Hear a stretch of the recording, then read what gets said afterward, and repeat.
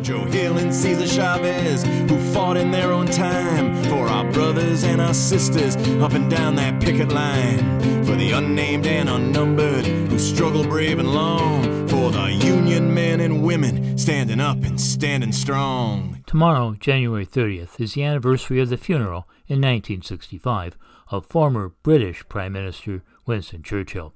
Churchill, though portrayed as a hero today in what British Pakistani author-activist Tariq Ali calls a Churchill cult, was in his day hated by many, especially working-class people. That's why he lost the 1945 election. He was also a white supremacist colonialist. He supported using poison gas against the civilian Kurds in Iraq in 1917, sent troops against striking workers, and helped kill over 3 million Bengalis in an enforced famine. One of the most memorable moments of the funeral procession was when the cranes on the London docks dipped as the funeral barge went by. But this wasn't a spontaneous gesture of respect. The dockworkers had originally refused to dip the cranes as they didn't like Churchill and had to be paid extra to do it. In 1937, Churchill expressed his views of subject peoples in a submission to the Palestinian Commission, arguing, "I do not agree that a dog in the manger has the final right to the manger, even though he may have lain there for a very long time. I do not admit, for instance, that a great wrong has been done to the Red Indians of America or the black people of Australia.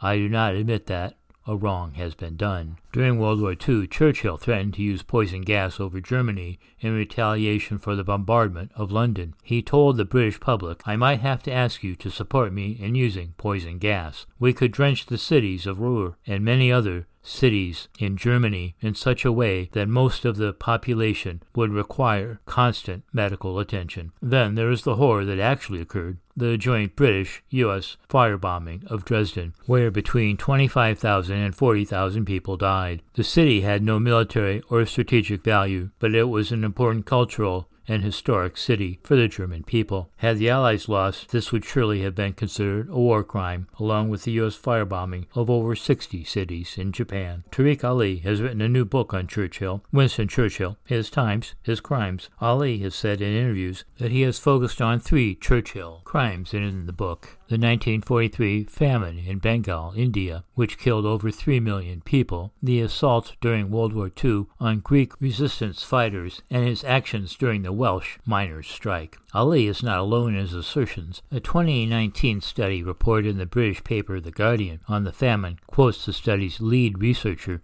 at the Indian Institute of Technology, Ganhingar Vimal Mishra. This was a unique famine caused by policy failure instead of any monsoon failure. Food supplies to Bengal were reduced in the years before 1943 by natural disasters, outbreaks of crop infections, and the fall of Burma, now Myanmar, a source of rice imports into Japanese hands. But the Nobel Prize-winning economist Amartya Sen argued in 1981 that there still should have been enough food for the region, and that the mass deaths came about as a combination of wartime inflation, the speculative buying, and panic hoarding, which made food unaffordable for poor Bengalis.